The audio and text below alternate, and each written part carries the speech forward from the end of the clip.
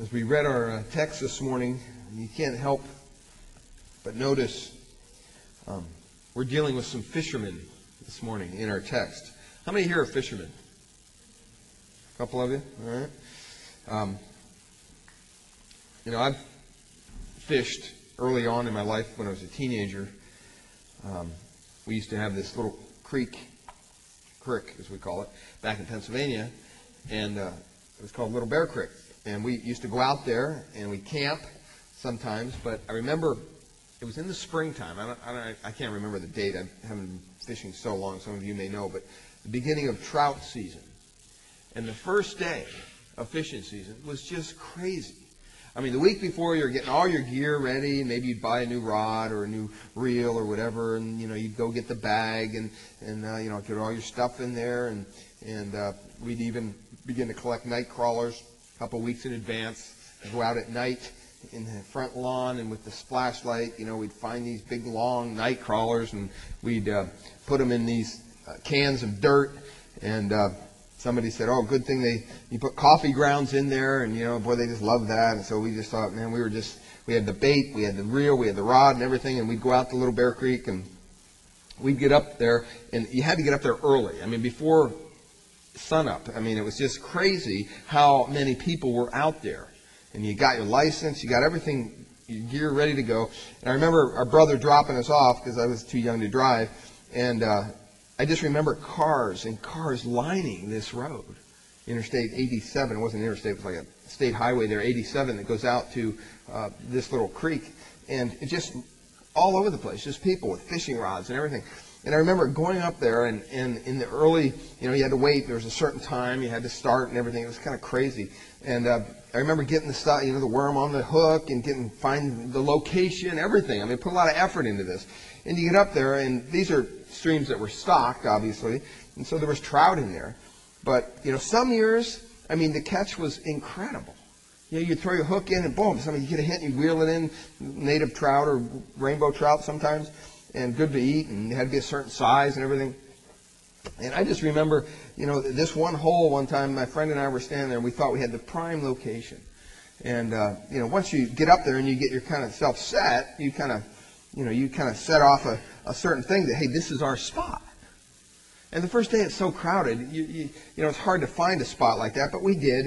And I remember my friend and I, time came, we threw the worms in and everything, and we're waiting and thinking, this is good, it's got this kind of hole under this cleft of rock, and I just thought, boy, there's a big trout in there. Just know it. I can feel it in my bones, and we're fishing, and keep on kind of throwing it in and kind of waiting, nothing's happening. And I thought, this is weird. And, probably a couple minutes went by, because like I said, it was crowded, and pretty soon people started to walk up, and, oh, you don't mind, and, well, whatever, go ahead, And I remember this older gentleman came up, and my friend and I were just kind of getting almost ready to move on. And he threw whatever he had on that thing. I don't know. To this day, I don't know what he had on that hook. But as soon as it hit the water, I mean, this trout just... he reeled it in. He's looking at us, and I'm looking at him like, what's going on here? And it was just, he had something. He had some form of bait that was unknown to us. And he caught these fish, like one after the other. I bet he caught like 4 or 5 trout while he was standing there. And then finally he goes, well, I guess I'll move on. It's like, oh, great, And still, we don't have a bite. And I remember being so frustrated in that situation. And we went on. I don't think we caught a fish that whole year, that whole day, and it was just such a frustrating circumstance. Sometimes when it comes to fishing, there's certain things that you have to do. Well, we see Jesus here, and he, just in kind of review from last week, we remember that we looked at the beginning of Jesus' ministry last week. And we talked about how he started his ministry not in his own time. He started his ministry when? In God's time. If you look back at verse 12 and on, there we looked at 12 through 17. It says, when Jesus heard that John had been put into prison, he departed to Galilee. In other words, the Son of God, who knows everything, when he heard that John the Baptist was put into prison, he said, okay, now it's time. Now I get started. Now it's God's time. Sometimes in life we want things in our time, and it doesn't always work out that way, does it? God has a timing for everything. God is in control. We're not. And sometimes we have to yield ourselves to His graciousness and His mercy and say, God, whatever you're doing in my life right now, I don't understand what it is, but I know it's happening in your time. Because there's nothing happens outside of God's time, because God transcends time. There's no yesterday, there's no tomorrow with God. He's above all that. That's hard for us to conceive, but that's true. And so here Jesus started His ministry not when He wanted to, but He yielded to the Father. Secondly, we looked at God's placement, where He wanted Jesus. And we kind of read down through 12 and 16, and we saw it kind of moved around to a couple places there. Well, that's exactly where God wanted Him. And we talked about how if you were going to begin a ministry back then, you'd probably go to Jerusalem, because that's where all the Jews are, and that's where all the people are, and it's a religious city, and boy, it would just be a thriving place. Well, God didn't have that in store for Jesus when He began His ministry. All right? And so He wanted to do it not only in God's timing, but at the right place. And like I said earlier in our prayer, there's nobody that's here this morning that just kind of wandered in here by mistake. You're here because God wants you to be here. I don't know why He wants you here, but He does. Last thing, Jesus didn't preach His own message. He preached what God wanted Him to preach. In verse 17, and you look at that message, He says, from the time Jesus began to preach and to say, and here's the message, here's what the gospel is all about. He says, repent, for the kingdom of heaven is at hand. And we talked about how repentance means a change of mind. It's you're going one way with your life, and all of a sudden, God changes your heart, and He changes your direction. And rather than running from God, you're running to God. Rather than kind of wallowing in your sin, you're flooded in His righteousness, because He's changed your life. Not because you deserve it, not because you earned it, but because He's God, and that's what He can do. And it's incredible. You look at the people that Jesus starts His ministry with. These guys were not the brightest guys on the block. They just weren't. They were fishermen. And a lot of times when you read about these fishermen in the New Testament, they're not even fishing. They're mending their nets. Now think about it. If you did fishing for a livelihood, you'd probably want to spend most of your time fishing. These guys it seemed like they were always mending their nets. They're always fixing their nets.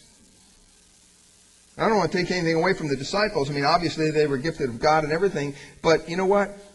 They weren't the brightest bulbs on the block.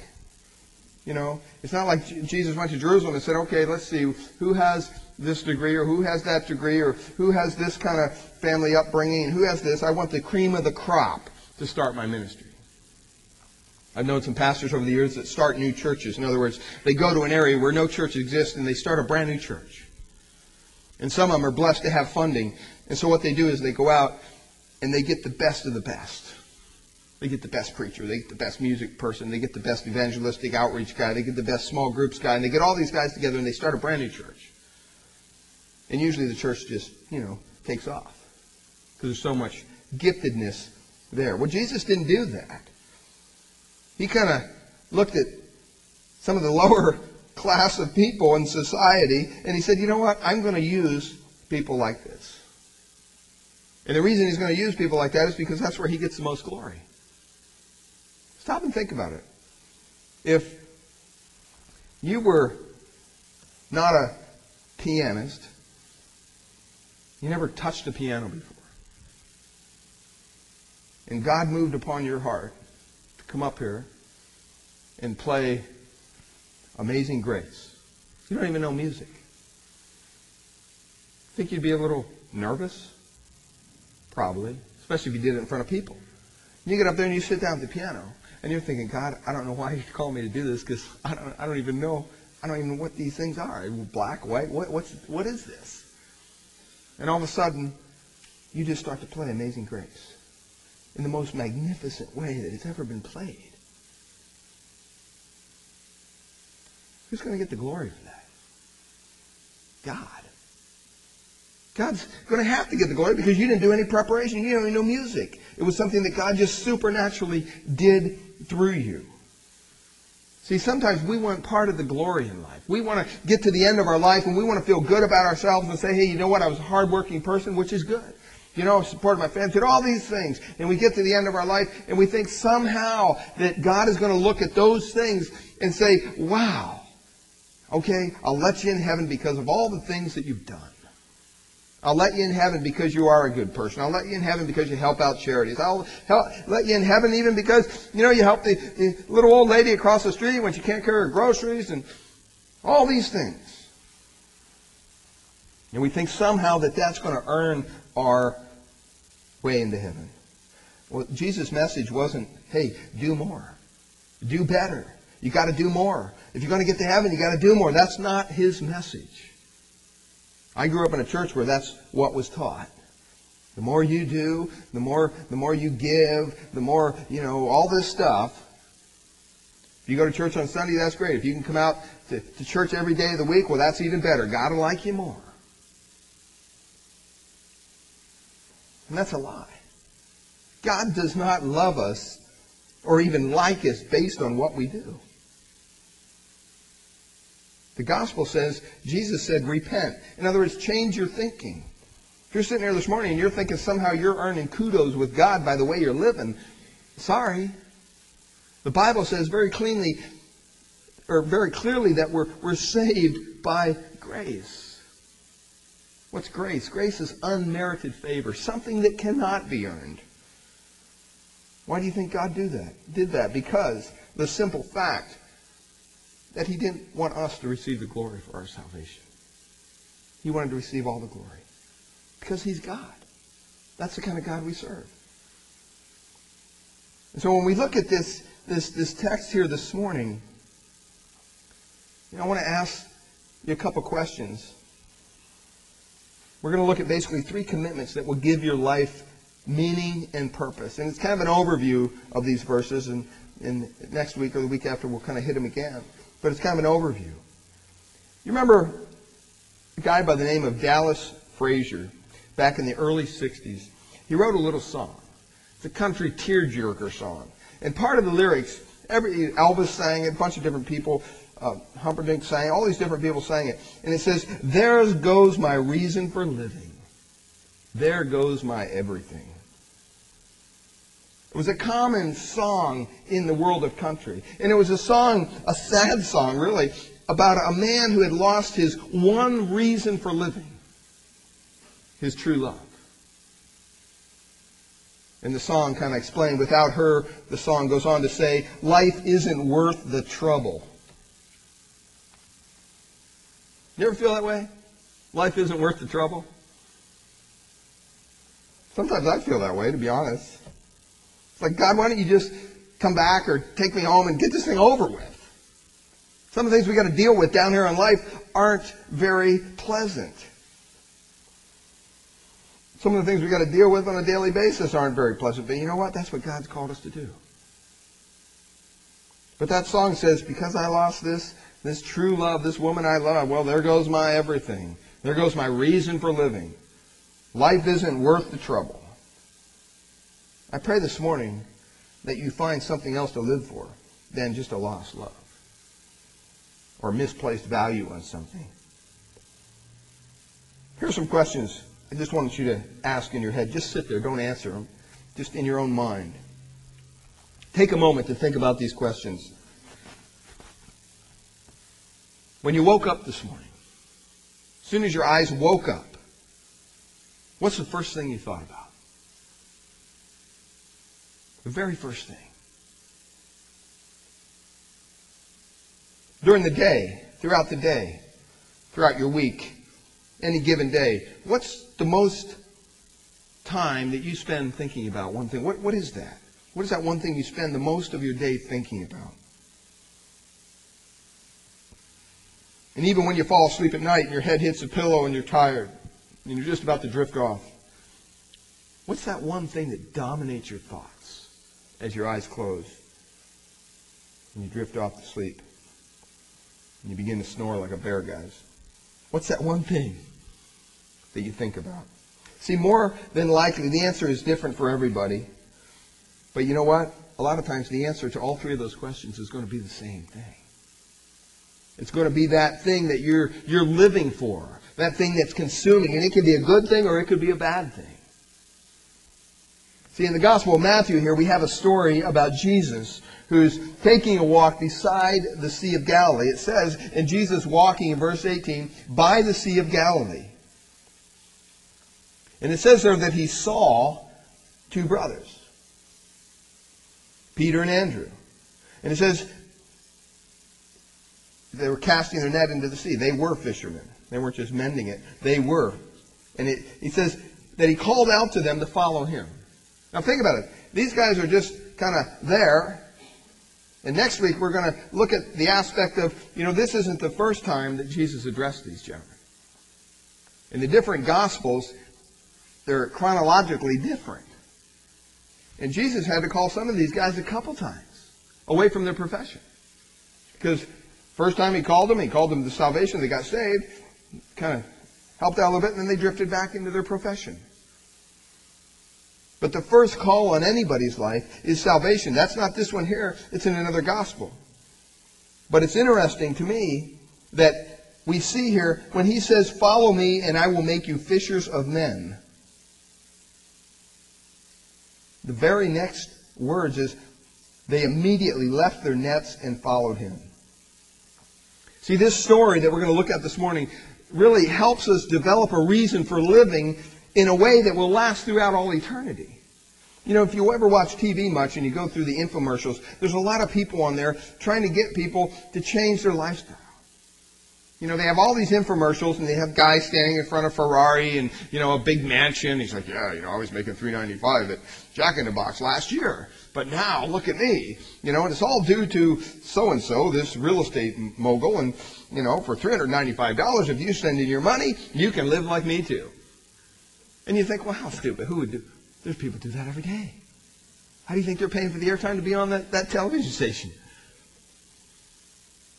It happens all the time. People are looking for a reason to live. But the problem is it's temporal. It's just here on this earth. This isn't what it's about. Everything we see around us, the cars we drive, the houses we live in, the professions we work in, everything will be gone. And when we're ushered into eternity, a lot of this stuff isn't going to matter. And I love that question when John asked it down there, because it really, you actually needed more time to think about it. I don't know. I was kind of embarrassed after some of the guys answered, because mine was kind of, I don't know. Well, I'll tell you what it was. I sat there and I thought, well, someone else said, well, I'd probably have a really good devotion in the morning. One of those good ones, where you're not just opening a verse and going, okay, because you're going to meet the Lord, so you want to be, and everything. And I'm thinking, if I'm going to meet the Lord, I'm going to spend eternity with the Lord. I'm going to do something I'm not going to be able to do in heaven. They're not going to have there. That's what I want to do. So I thought, okay, but I thought, I'd like to preach a message, have my loved ones there that don't know Christ, have people there that don't know Christ, so that I could share the gospel with them and explain to them that, hey, this is a real message. It's not some fairy tale, and it's changed my life. And I won't be here tomorrow, and it's okay because I'm going to be with the Lord. And then I said, I'd like to go, basically fly an F-18, and then jump out of the airplane and parachute down to earth. And I'd like to spend some time, obviously, with my grandkids and my daughter and son-in-law and wife. And it was things like that. But I thought, after a while, through the weekend, I'm thinking about that, and I'm thinking, well, I had the kind of the gospel thing in there, preach a message, a spiritual thing, it wasn't totally in the flesh. So, that kind of covered the other, jet, F-18 ride and some other things that I'd like to do. But, in reality, if you stop and think about it, would it matter in heaven whether I ever got to ride in an F-18? It wouldn't matter to me. It wouldn't matter if, I got to jump out of another airplane. I did it once. I just kind of like to do it again. It's kind of fun, with a parachute on, mind you. And, it's kind of a neat thing to do. And I just thought, that would be a fun thing to do. But you know what? Is that going to matter? I started thinking about it. If the Lord comes back before I die, there's a thing in the Bible called the rapture. And, that's got to be 100 times better than an F-18 ride. I mean, you're just out of here, you know. And so I'm thinking, well, okay, maybe he's got that covered. But I'm thinking, you know, probably one of the most important things that we would do is we would spend more time on spiritual things. It wouldn't just be, I'd cut the grass in the backyard, whatever. The other thing I said, dear, just to let you know, I just thought of this. I said I'd go find a lawyer and I'd find the best insurance policy, like, for life insurance that didn't have these clauses where you had to wait 90 days. I mean, it was immediate, and then just take out a huge, huge policy. And so then my wife's family would be taken care of. So I was thinking of you as I was flying through the clouds on the F-18. I don't want you to think I left you out there. But, it's important to stop. And we stop and we say, you know what? The Lord clearly tells us here that we need to make 3 commitments. 3 things that would be important if we were going to be ushered into eternity. And you see there in verse 18 and 19 that he saw 2 brothers casting the lake, and he says, come follow me. Come follow me. The first commitment that we need to make is a commitment to follow Christ. A commitment to follow Christ. What does that mean? John had us in Leviticus chapter 10, and we were talking about the guys that threw strange fire in front of the Lord, and God consumed them. All right? And part of that verse at the end there, it said, and those who want to draw near to God, God is saying this, I must be regarded as holy. And in that I'm glorified. I'm paraphrasing it for you. But I thought, a lot of times we think that somehow just saying God is holy is good enough. That's not true. God knows He's holy. Just saying God is holy, that doesn't glorify Him. It's when we regard Him as holy. See, when we commit our lives to following Christ, really what we're saying is, God, I'm regarding you as holy because I need to follow Christ because I'm not perfect. He was perfect, and He died on a cross for all my imperfections, for all my sin. And He took it upon Himself. And He cries out to everyone, come follow me. And throughout the world, a lot of people take that name of Christian, and now it's just a generic phrase. You can be anything and be a Christian. It doesn't matter. I'm a Christian. Where do you go to church? Well, I go to the first church, or what's happening now? Well, that's weird. What do you guys believe? Oh, we believe in everything. It doesn't matter what you believe, We're just Christians.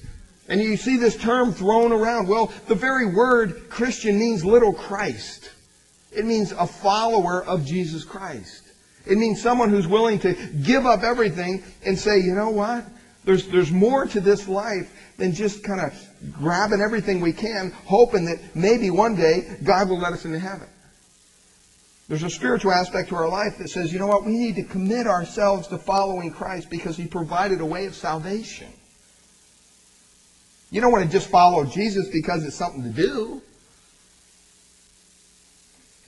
I didn't wake up one day and go, gee, okay, I'm going to school to be a criminologist, police officer, all this stuff. And then, I think I'll just trash all that and just follow Jesus Christ. Yeah, that sounds good. Why? I don't know. I just thought I'd do it.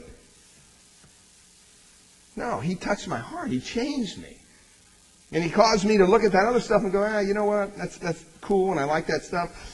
Police activity, that just kind of engages me. If there's sirens or whistles, just thank God every Sunday morning there's not sirens and stuff going off, because I would be definitely distracted.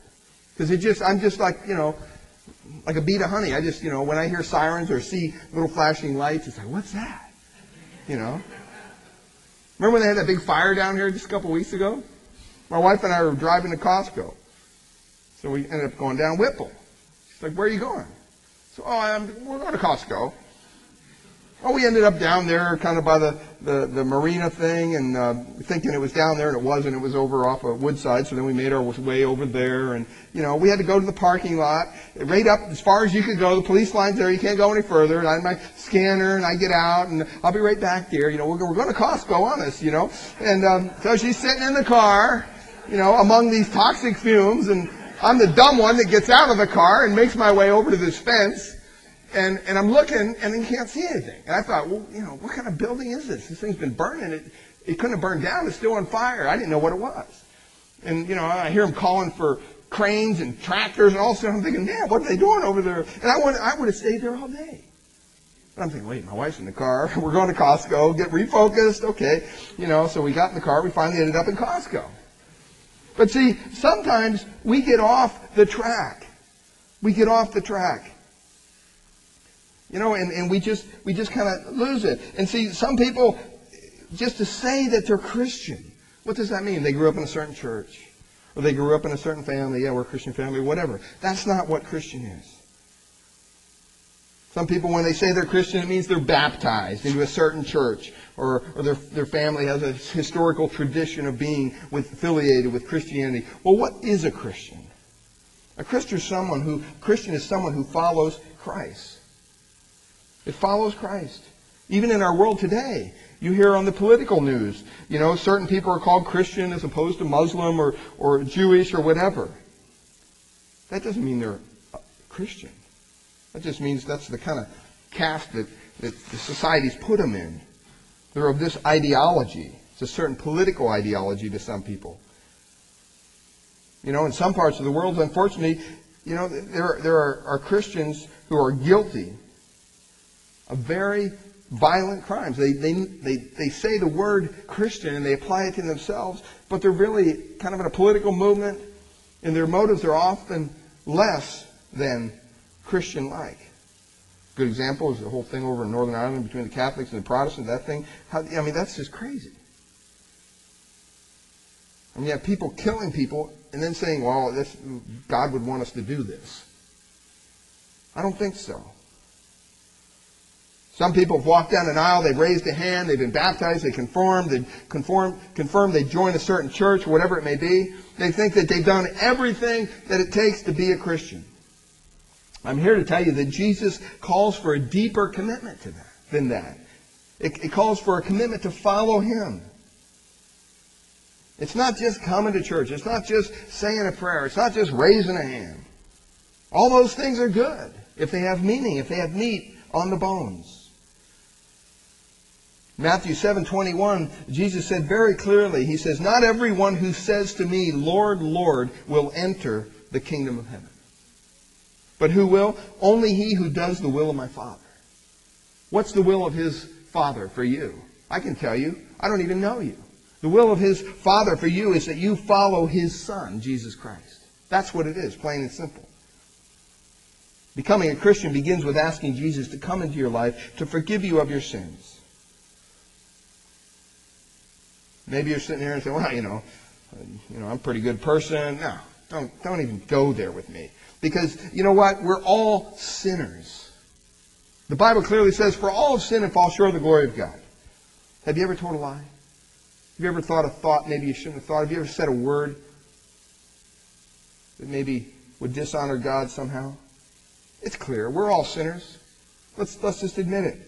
And we all need a remedy for our sin. We need that forgiveness. And Jesus freely will forgive you if you cry out to Him.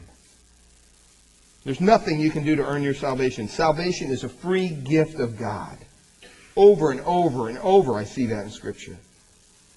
And living the Christian life involves a commitment to follow Jesus Christ. Living in a way and in a nature that He showed us in His Word. This is how I live. Now you go live this way. That's why He came to earth. That's why He came to earth, and He lived actually here 30-some years. So that we have a pattern to follow.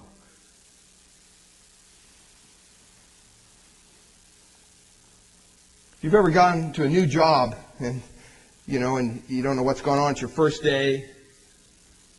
Usually you spend some time filling out paperwork and getting the insurance stuff, all that stuff ready. And then it's like, okay, it's time to get to work. Let's get your gear, whatever it is, If it was, in a warehouse, whatever, maybe you have to wear a hard hat, different things, And you get all your stuff, and then it's time for you to go to work.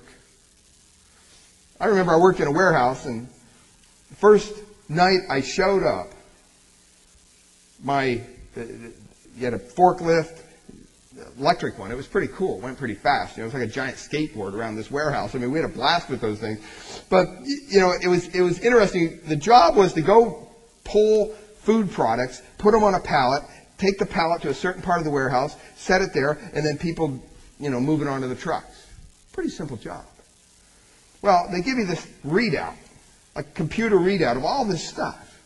And it's basically the aisle and the location. Every aisle, I mean, there's these huge aisles, and every aisle has a spot.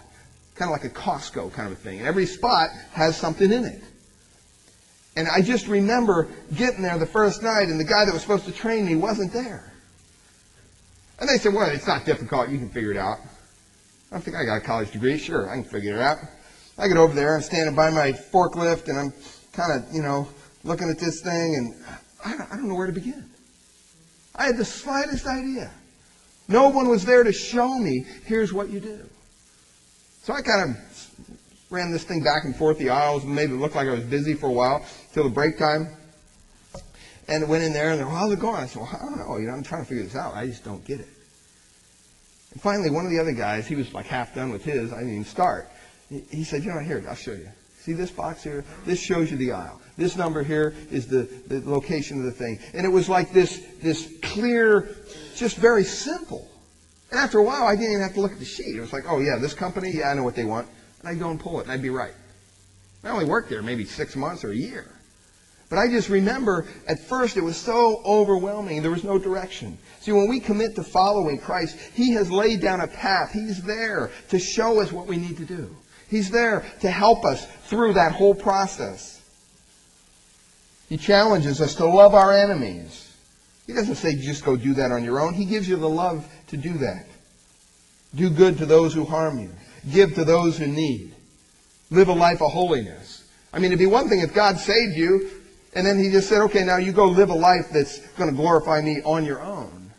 But that's not true. Jesus left the Holy Spirit, and that Holy Spirit comes into your life and just revolutionizes your whole life. He gives you a whole new purpose for living when you follow Christ. We want to live the kind of life that He showed us how to live. Our reason for living is to become more like Christ. I remember reading a book, and they said, what is the purpose of marriage? John gave me this book. And I thought, well, at first I'm thinking, whatever, happiness, whatever, procreation of children. And it said in this book, the purpose of marriage is to become more like Christ. That's the purpose of marriage. It's not your happiness. Hopefully you'll be happy. But you know what? That's not the purpose. God takes two imperfect people and He puts them together and He says, now live in harmony together the rest of your lives. Tell me that's not a chore. I don't care who you are. That would be difficult for anybody. But you know what? God says, I'm here to help you. I just didn't throw you out there and say, okay, go do this on your own. He's there to help us do these things. Our reason for living is to become more like Christ. And you can stop and you can look at certain people who name the name of Christ, and yet you see in their life, there's nothing there. There's no life change. There's nothing that's been transformed. There's nothing that's been changed. What's your reason for living? Is it to commit to Christ? Is it to follow Christ? Or are you just doing your own thing? Dietrich Bonhoeffer said this, when Jesus calls us, He bids us to come and die. He bids us to come and die. That's what Jesus says. In the Word, He says, if you want to follow me, what? You have to be willing to sacrifice your own life. You have to be willing to give up your own agenda. That's what He was saying. And trust me that because I created you and I'm the Almighty God who's holy and has never made a mistake in my life and I'm perfect in every way, somehow trust me that I will do the right thing with your life. That's what salvation is. It's putting your faith, your trust in a living God for your well-being. Jesus gives us a reason for living because He says that we should follow Him. Secondly, we not only need to commit to following Christ, we need to commit to help other people. Look at verse 19. He says here in verse 19, then He said, follow me and I will make you what? Fishers of men. A relationship with God is a very personal experience. Nobody else can experience the relationship that you have with God. Only you can. That word gospel means what? It means good news. Good news. And when you stop and you consider the fact that the Creator of the universe has forgiven my sins and He lives within me and He fills me with peace and joy and happiness and strength to deal with whatever comes my way, that's good news. My relationship with God compares with no other relationship. None. And my wife would say the same thing. Her relationship with God compares with no other human relationship. That's the way it should be. But in saying that, God doesn't want us to hoard that. He doesn't want us to keep it to ourselves. He wants us to take that good news and to say, well, who can we help with this? Who needs some help? That's one of the reasons here that when we want to live for others, we want to help others, we want to make a life-changing connection with Christ, because in doing that, Jesus told Peter and Andrew, if you follow me, I'm going to make you what? Fishers of men. Now, he knew that they were fishermen, and he knew that what are they talking about? What do you mean, fishers of men? What, are we going to go hook some guy? What are you talking about, Jesus? They understood what he meant. There's a couple things that fishermen do if you're a fisherman. First of all, you got to go where the fish are biting. I have a friend down at the coffee house, talk to him once in a while, and he's from Half Moon Bay and lives over here now, but he goes back and forth, and he's telling me sometimes he goes over there and fishes. I said, how do you know where to fish? I go, do you go to that beach? Because sometimes I go over there, where the marine is? He goes, no, you got to go, And he says, well, it depends. Different days, you go to different places, you just got to know where the fish are. He's a fisherman. That's what he does. So they go where the fish are biting. They also use bait the fish will take, something my friend and I did not have on the first day of trout season. They use fish that the bait will take. They also do their best to keep themselves noticed by the fish. I remember when we used to fish in Little Bear Creek, we would always fish up the stream generally, because generally the fish are facing, up the current. And, you'd kind of sneak up and throw your hook in. You didn't go in there and jump in the water and, okay, let's go fishing. You wouldn't do that if you're a fisherman. You know that you got to allow the fish not to see you. And see, God calls us to follow His Son, Jesus Christ, but He also calls us to commitment to helping others. There's no way that we can help others if we're not willing to share the gospel with them. There's just no way. What are you going to tell them? Have a nice day? Hope things get better? What would you tell somebody if you didn't have Christ in your life? What possible good news could you give them? I've done my fair share of funerals, and you know what? There's a whole big difference between someone who knows Christ and someone who doesn't. It's just the way it is. That's real life. But sometimes as Christians, we forget that people need to hear the message of the gospel. Our efforts, our focus should be on what Jesus' focus was on. Sometimes we have to go where the people are. Sometimes we have to offer them what they need. We have to kind of direct the attention not to ourselves, but to Christ.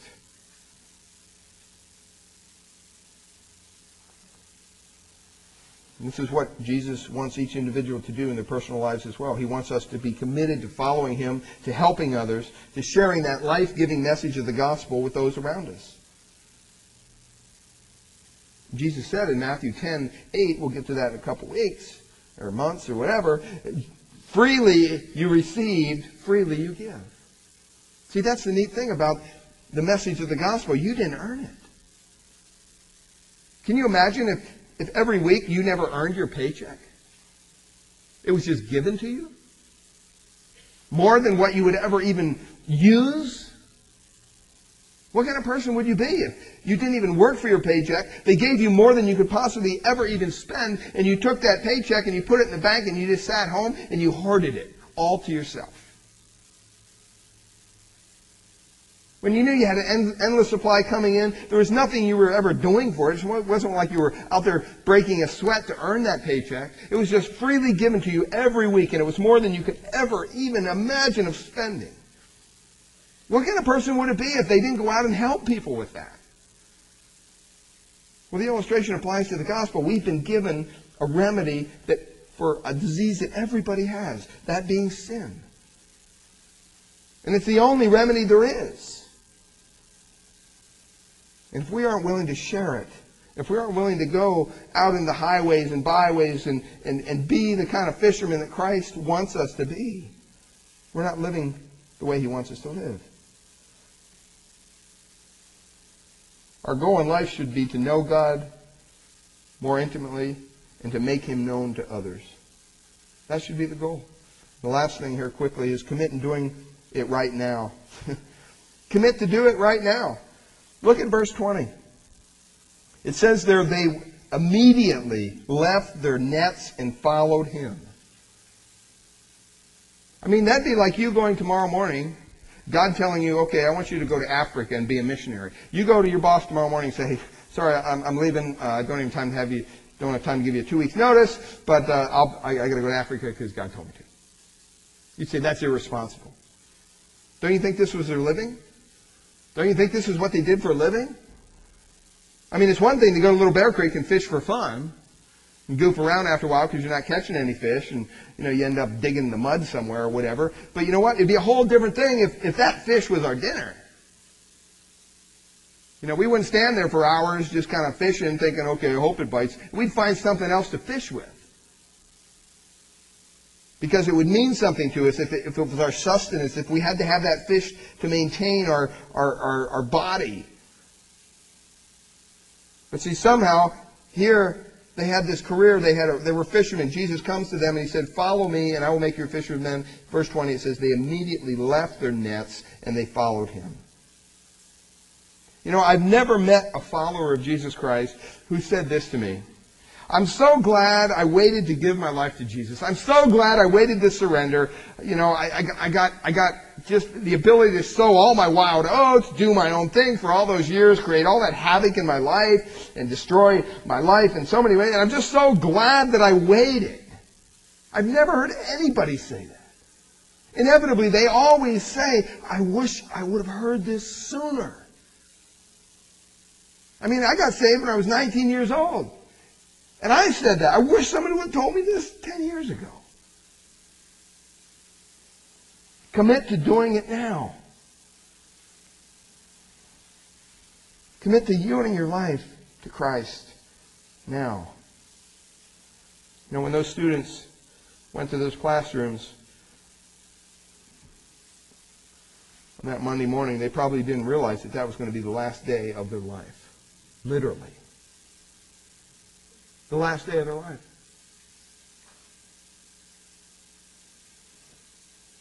That pilot climbed in that F-18 jet on Saturday with his family there at the air show. Confident. Probably done this thing 1,000,000 times.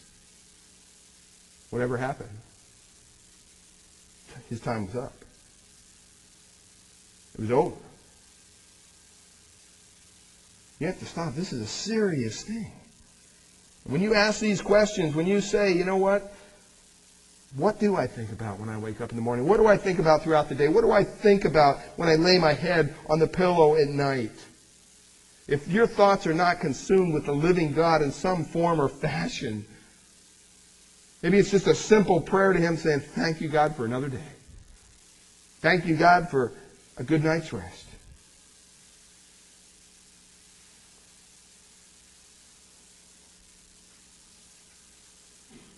Some of us may think, you know what? I wish that, I could be consumed with the idea of doing great things for God. And then they look at their life and they're overwhelmed with problems. Or maybe you need to do more with your life, but your plate's so full, how could you do it? See, Jesus doesn't want to be added to your plate of projects. Jesus doesn't want to just be added as one of the other token things you're going to do in your life. Another item on the plate of life. Jesus wants to be the plate. He wants to be the whole thing. And if He can't be the whole thing, then He's not interested. That's what it's about.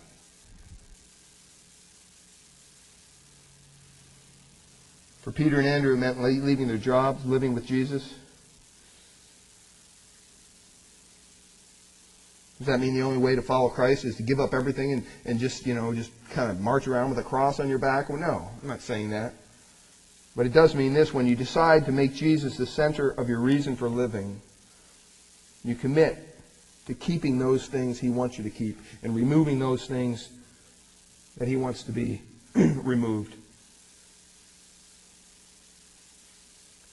Remember when we were talking to a sculptor one time,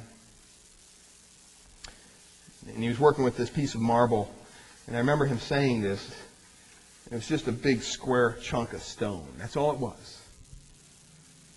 And I asked him, I said, what are you going to make out of this? And he looked at me and he goes, I don't know. What do you think I should make out of this? I said, well, I have the slightest idea. I don't know. He goes, no, what do you see in this? I said, I see a piece of rock. I don't see anything. And he goes, you know what I see? He went on to tell me he was going to make this statue. He goes, that's what I see. I said, how can you? I mean, you don't even have any lines on there where you're going to chip away. He goes, no, I just see it in my mind.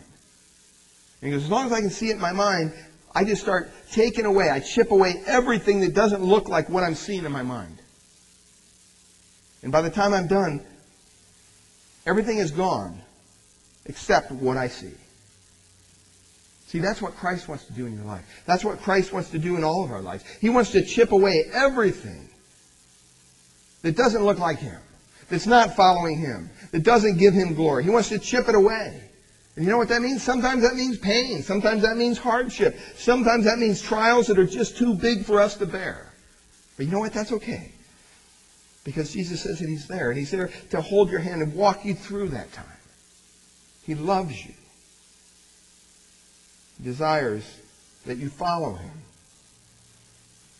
I pray that you'll consider these words this morning. Father, we thank You for Your Word. Lord, we thank You for these disciples who were called by Christ. And Lord, I pray that this morning, no matter where we're at in our journey with You, there may be people here who have known Christ and have gone to church for years. Maybe they've grown cold in their heart. Maybe they've grown religious. Maybe they've grown legalistic and pious. Lord, I pray that You would break up that ground in their heart. Turn the soil over. Make it fertile. And Father, I ask too that if there's anyone here this morning, only You know the heart. We don't know what's going on in people's hearts. If there's anyone here this morning who is yet to put their faith, their trust in Christ, I want them to know so bad that He loves them, that He desires for them to follow Him. If they would just cry out to Him, just give up and just say, God, I can't do this anymore. I've tried for so many years, but I want to give up and allow You a chance to make me into the person that You desire me to be. Maybe you're facing obstacles that are too big for you. Trust me, Christ has been there, done that. He can bear the load if you only turn to Him, if you only cry out to Him. God, be merciful to me, a sinner. God, I'm not perfect. I don't have my act all together. Nobody does. But Lord, I'm willing to admit it. And I'm willing to extend my hand to You and say, I need help. I need help out of this ditch that I'm in. Because the miry mud and clay is just up around my waist and I can barely move anymore. He'll free you from that, and He'll set your feet on the solid rock of His Son, Jesus Christ. And for the first time in your life, you'll experience a love and a joy and a peace, even in the midst of your trials. Coming to Christ doesn't take away problems in our life. It only gives us a way to deal with them. It gives us someone to go through the storms in life with, knowing that it doesn't just end at the grave, that we have eternity to look forward to. I pray that you would cry out to Christ today. Cry out to God. Ask Him to save you. He'll do that. It's a prayer that God will honor because He loves you. We pray, Father, in Jesus' precious name. Amen. Amen.